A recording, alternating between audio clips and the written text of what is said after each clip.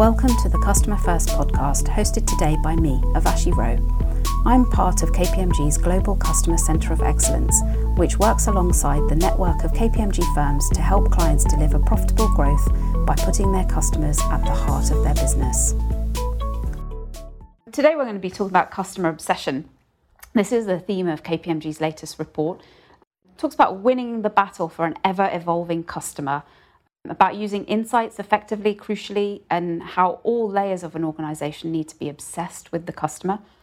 I'm delighted to be joined today by Julio Hernandez, who's KPMG's global lead for the Customer Centre of Excellence, David Conway, who's one of the authors of the latest report, and Edgar Molnars, who's our customer lead for KPMG in the Netherlands. Welcome to you all. Edgar, I'll come to you first. You've worked with many brands in your career. Looking first at some of the themes that David's outlined in the report, purpose seems to be growing as a focus for organisations. Tell me about your view. There's definitely a growing focus, I think, throughout all countries, all markets, all categories. Makes sense.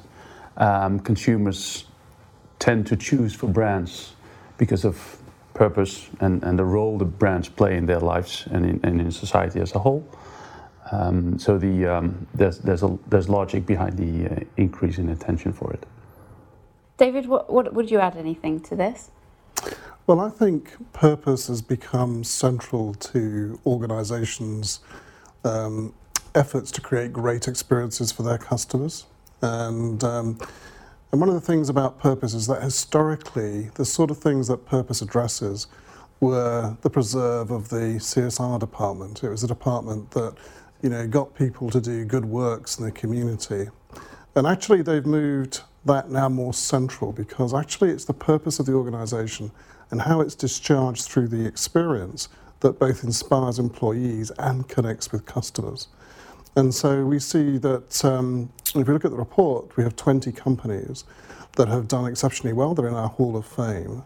And all of those companies have a very strong sense of purpose. So, as Edgar says, for some of those organisations, they're very focused on a particular customer group. On others, it's a social or environmental view they have. But I think the new consumer, the consumers that are emerging in the biggest force, so millennials and Generation Z, are looking for organisations that do more for the world than just make money for shareholders.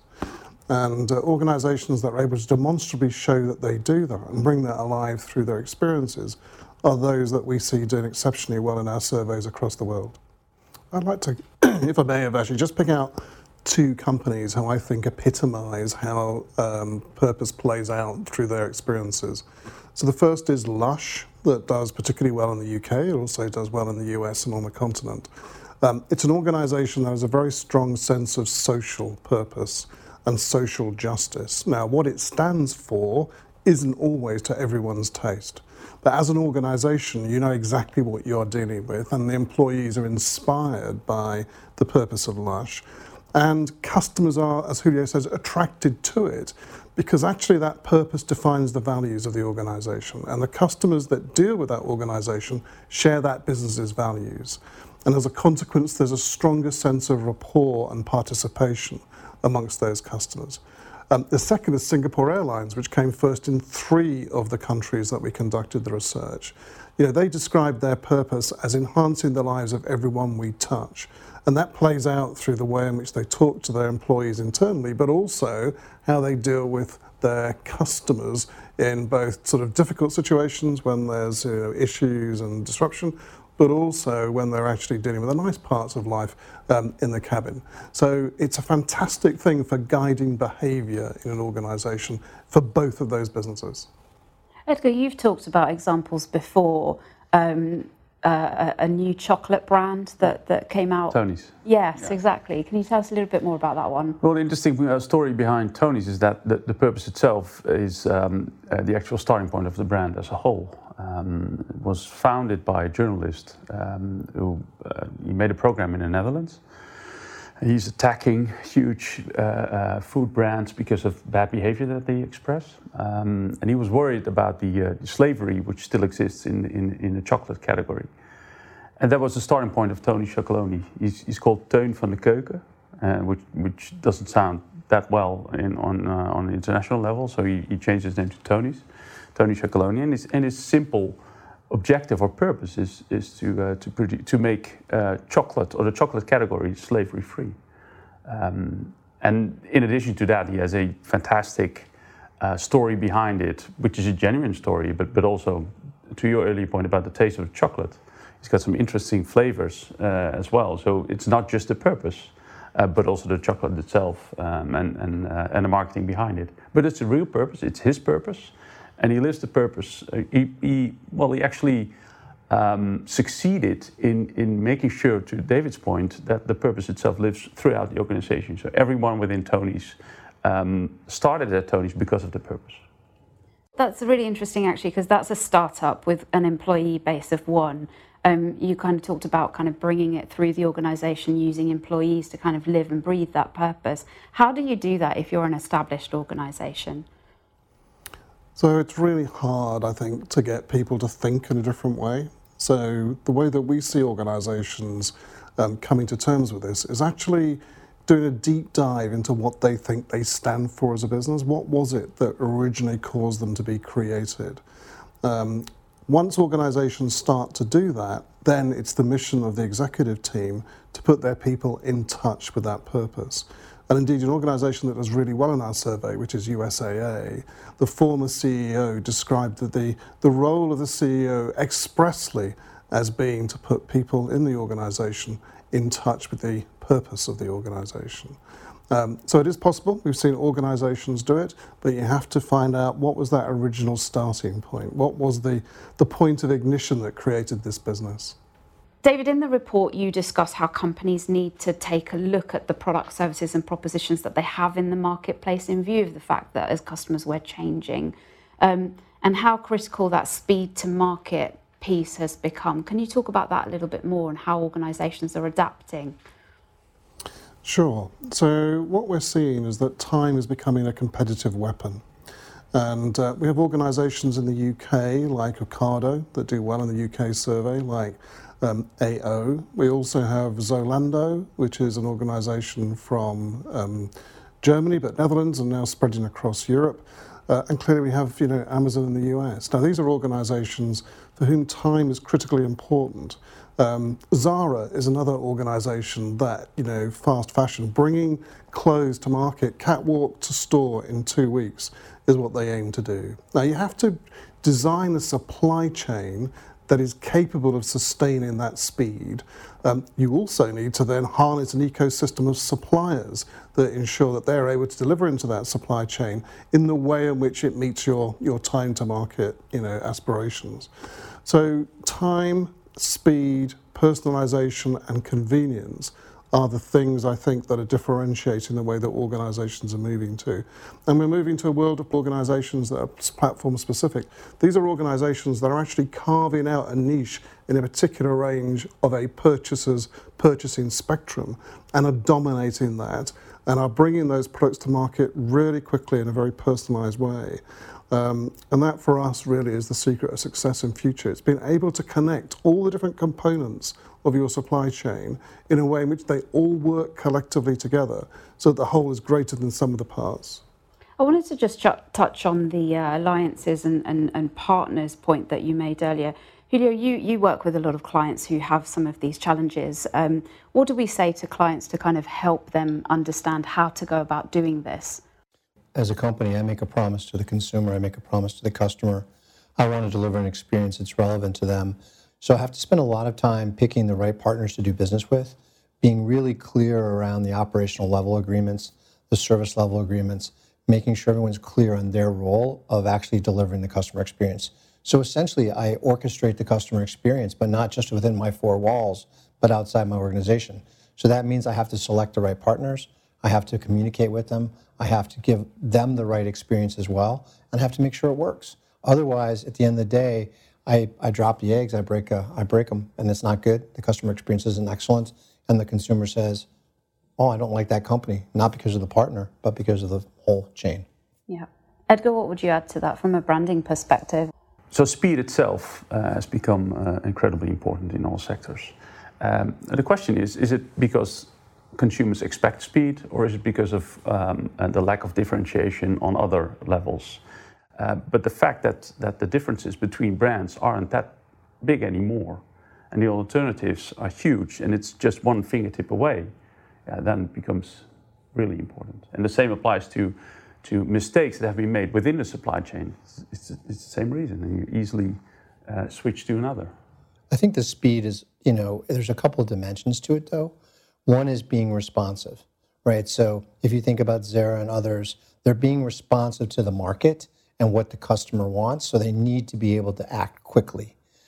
There's also the dimension of just agility. How fast can I actually pivot, right? So you could be doing it really fast, but if it's the same thing wrote over and over and over, you're not necessarily being responsive. So there's different elements to it. And I think the point Edgar makes is absolutely correct, which is it's not for the sake of speed, it's for the sake of responding to some stimuli that you want to take advantage of.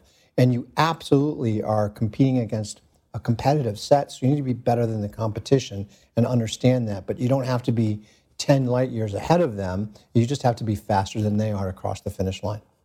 Now, data plays a huge part in that, doesn't it, David, in terms of the type of data that organisations are now able to harness. Can you talk a little bit about that? Sure. So, yeah, as you say, data is critical. So in the UK, Marks & Spencer's, well-known retailer, brought in a new chief executive. His very first task was to appoint over 1,000 analysts to look at all dimensions of the business and to analyse exactly how that business operated and what could be done to make it move faster, smarter, and improve the overall cost and return quality of the organisation.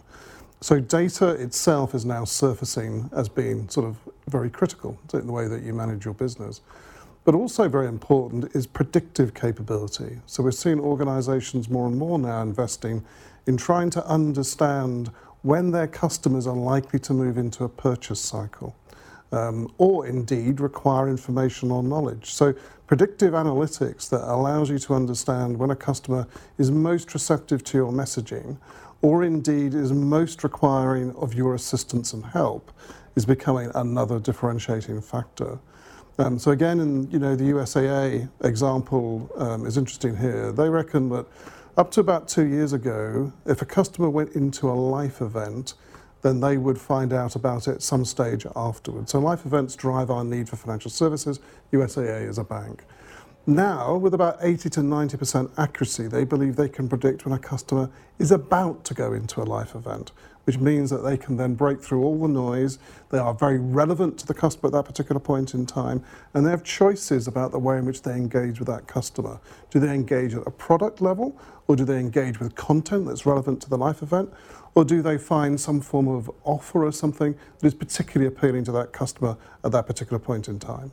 And so, yes, data and being able to use that in a very customer-centric way is becoming very important to large organizations. I think just building on what David's saying too, though, as an organization, as a company, I also want to understand data or the signals that are coming into it, but I also need to look through the lens or filter of the decision-making process and the frequency of the decision-making process and the timing of the decision-making process.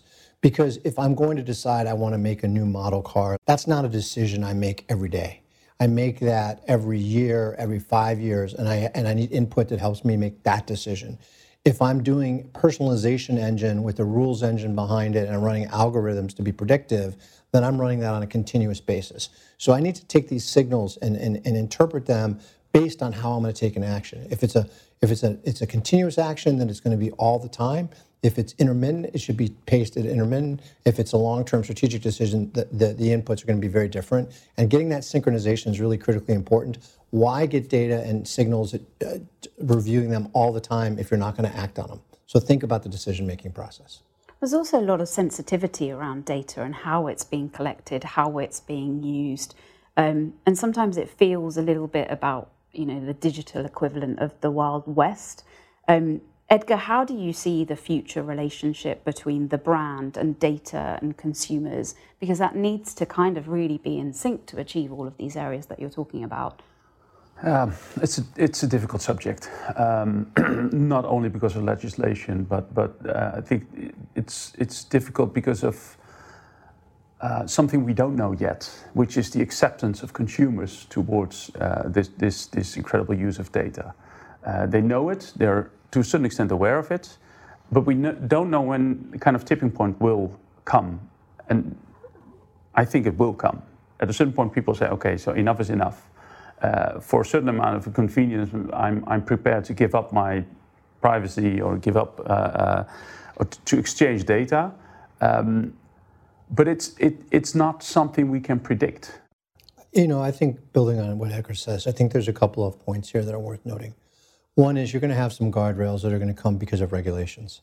These are guardrails, right? So GDPR in Europe has really made a big impact.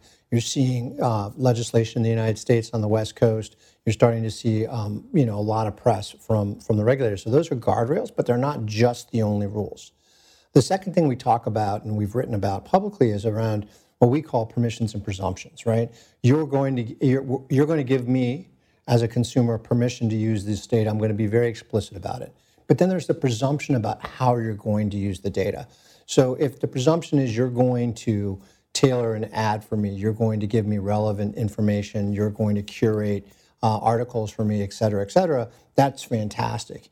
Where companies are getting a little bit more friction is really when their business model monetizes the data in a way that's completely different than what the services they're providing. i.e., I go on to a social media platform to let people share pictures and stories, and yet I'm monetizing it by selling advertising, then that becomes a little bit disjointed, and companies have to think through that. The last point that I think is really critical to think about, and our customer research bears this out, is each generation is looking about sharing data in a very different way. Right, so when you look at baby boomers, they tend to hold it a little bit closer to their chest. As you think about the millennials, they're more willing to share. And we're not really sure what's going to happen with Z yet. But the point is they all think about it differently. And there is a kind of continuum of the acceptability of it and how they respond to it. So I think you have to stay attuned to that as well. So this idea of just basically looking at the guardrails, understanding what your business model is, and being really clear about how you're monetizing the data, I think are really good ways to navigate this interesting time. David, you're nodding away there. What do you have to add?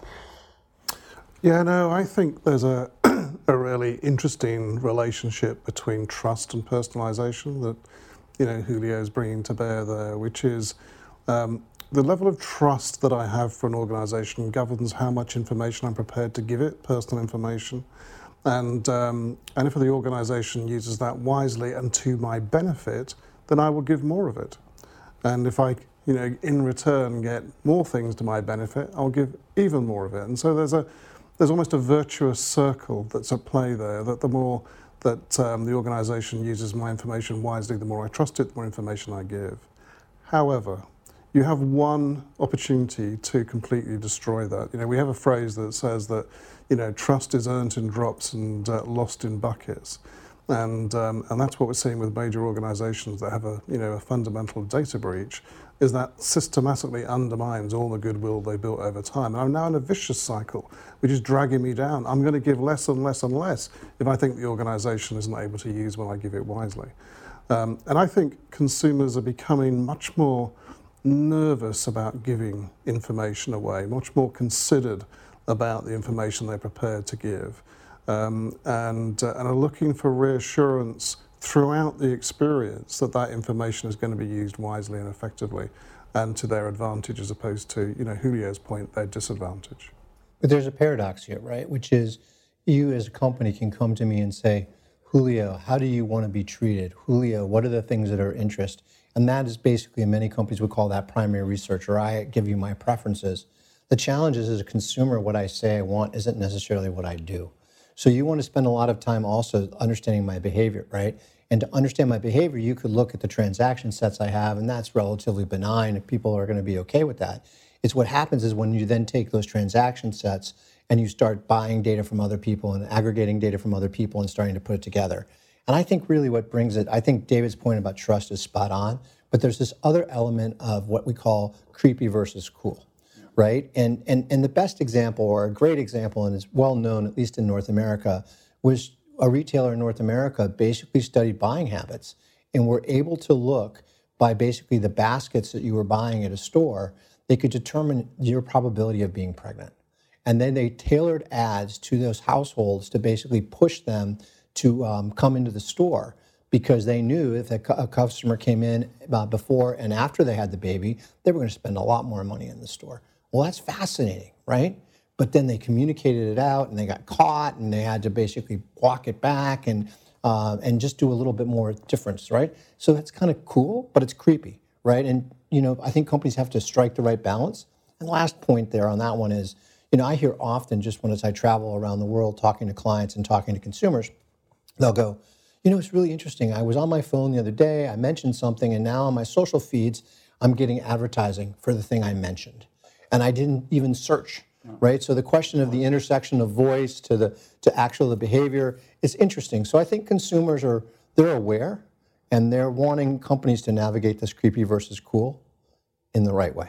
I think the creepy versus cool plays out depending on the situation as well. So for example, Julio, I was in your hometown of Atlanta last week checking into a new hotel right opposite our office. And my experience was fantastic. I checked in at 3:00 in the afternoon, and this hotel was one of these kind of, more modern establishments where the check-in was also the bar. Mm-hmm. And for me, that was great because there was nobody around. I checked in, I had a wonderful experience. They acknowledged who I was. They gave me a cup of tea because it was the time of the day. I'm British, they know I like tea.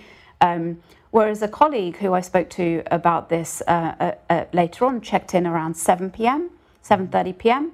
She was behind a queue of about 3 or 4 people. It was noisy, it was bustly. She just wanted to check in and get to her room, but she had to kind of navigate the check-in versus bar experience. So actually, in that sense, this organization hadn't really thought through how they were going to use her data to personalize her experience and welcome her into their establishment. In that specific example, on this specific day, it could have been like that. Would it be the same the next day? You don't know. We're people, right? We act upon our emotions, and you could be completely fine with the same example the next day, and this interesting kind of contradiction has been here at the early days of direct marketing as well. Of course, data is there, and behavioral data is a fact. You cannot deny it. But the psychological principles that caused the behavior aren't known yet, which depend on moment. We were discussing that just previously, right? On the one day you could easily order a red wine, and the next day it's a white wine or a martini. It's difficult, and it's interesting to see what will happen if this example can be solved by predictive modeling or better data analysis. I don't know. Are we able to kind of predict behavior based upon psychological principles or not?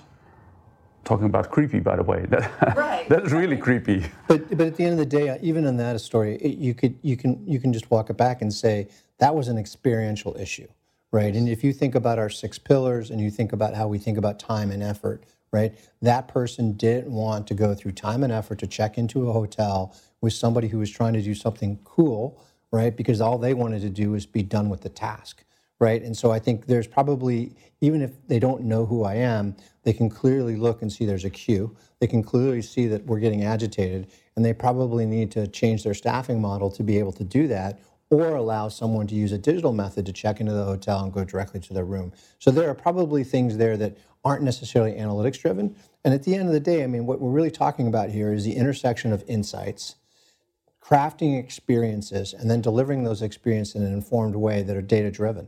And those things all have to work together. There's a bit of science, there's a bit of art, and together, when you do it right, it creates magic. I want to touch on the 6 pillars that you mentioned there, Julio, and come to you, David, to just give an overview of those. Sure. So we've been researching this area for 10 years now, and from the very outset we identified that organizations that seem to create great experiences for their customers excelled at 6 factors. And every year since, we've looked at those factors and we've decided, are they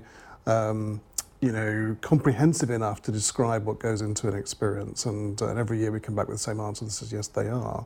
We also look at the link between those pillars and economic outcomes, and we look at the impact they have on things like Net Promoter Score and customer satisfaction, and we know that they explain around 70% of those scores, so they're highly indicative of the commercial outcomes if you get them right.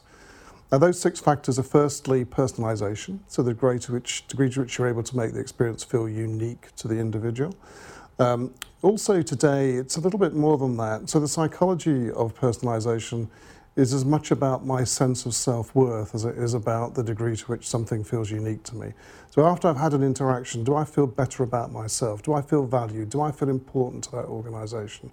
Do I feel more in control? Am I educated? So personalization is a really important part, and we see it as one of the pillars that's most significant in driving NPS scores. The second is resolution, fixing things when they go wrong. So, every organization knows no matter how good they are at making things happen, there are the law of unintended consequences says there's things that are going to happen that we can't outlook.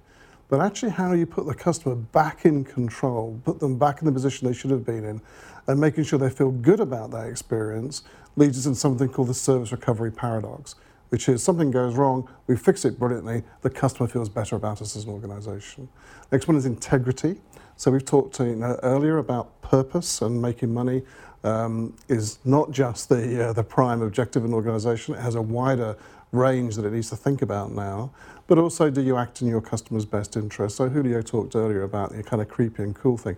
Are you actually treading that line in the right way? Are you competent at what you do, and do you keep your promises? And if you get those things right, then you build trust with a customer. The next one for us is valuing time and effort. And we've talked earlier about, time has been a competitive weapon. But also, there's something in psychology called the fluency effect, which is the easier something is, the more likely we are to remain loyal to that organization. Because we tend to be sort of lazy intellectually, and therefore, the easier we make things, the more loyal people become, curiously. The other part of sort of valuing time and effort is how you make people feel about the expansion, how they expend that effort. So people can feel good about something that's difficult. Equally, they can feel good about something that's quick. So, how you feel about an experience and the time that's expended is relative to the experience that's created around it. Think of Disney World. By the time you've queued to get into a ride at Disney World, you've been, cared, all those things. So there's a way of thinking about, time and effort that's important. Next one is expectations. So, being able to set expectations accurately and, if possible, exceed those expectations. But at a very minimum level, you've got to achieve the expectations that you set and reset those expectations. And then finally, empathy. And empathy simply is about showing that you care, that the customer is important to you. And you do that by, using sort of emotionally intelligent responses to the customer. So if the customer interacts with you and they want to, you to act with urgency, you act with urgency. If they want reassurance, you give them reassurance. If they want sympathy, you give them sympathy. But being able to detect the emotional requirement that the customer has and be able to satisfy that is becoming, again, sort of very important for organizations. So those are the 6 dimensions. And there's a little bit of a hierarchy associated with them. So, integrity will be at the bottom of that pyramid. It is the basis of all relationships, isn't it? Trust, personal, commercial, and otherwise. If you move up, the next one is resolution, so fixing things when they go wrong. Then you've got the expectations, time and effort.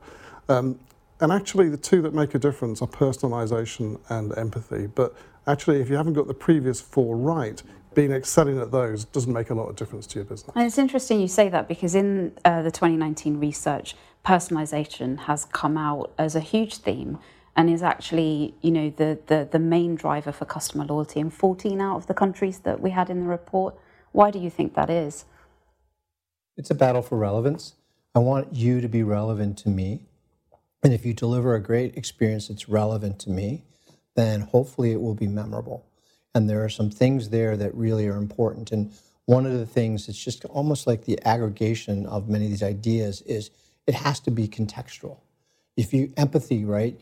If someone's laughing, how you're empathetic is very different than if someone's crying. And it needs to be contextualized. You also need to be contextualized in terms of my preferences. So I'm going to have that data. You're going to want contextualization around what I've done historically. So all that information comes together, but it works when it's relevant and it's memorable. And it's really the memorable experiences on the plus side and on the negative side that really influence how you view a brand and how you view their delivery of great customer experiences. I think to add to that, I think empathy and sympathy, and I don't know whether it's true, David can comment on that, but are the most self-esteem building pillars. So it has an effect on you, and as a human being, you want that. That's one thing. And the other thing could be that it is so the increase in importance has also very much to do with the level of expectations that consumers already have. So if the one brand is delivering upon a certain level of empathy and personalization, it's the minimum that you would expect from the next brand, and it becomes kind of a rat race. So you need to be very good at those two, in addition to the lower levels that need to be there, because otherwise you won't get there at all. But it's, to me, at least, on the 6 pillars are the ones that are on top, the most human ones, and the others are a little bit more rational. So just to bring those sort of 2 points together from Julio and Edgar there, which is the psychology of it is that as human beings we remember things which are personally meaningful to us. So our brain has evolved over time to keep us safe, and so things that are emotionally connective to us, the brain sort of puts a yellow sticky on it and says, remember this because it's important. And therefore things that are emotional, we will store those. So if somebody does something special for us, we'll remember it. If somebody goes the extra mile, we'll remember it. But also we remember things that are novel and unexpected. So, if the expectations are exceeded, then we'll also remember that too.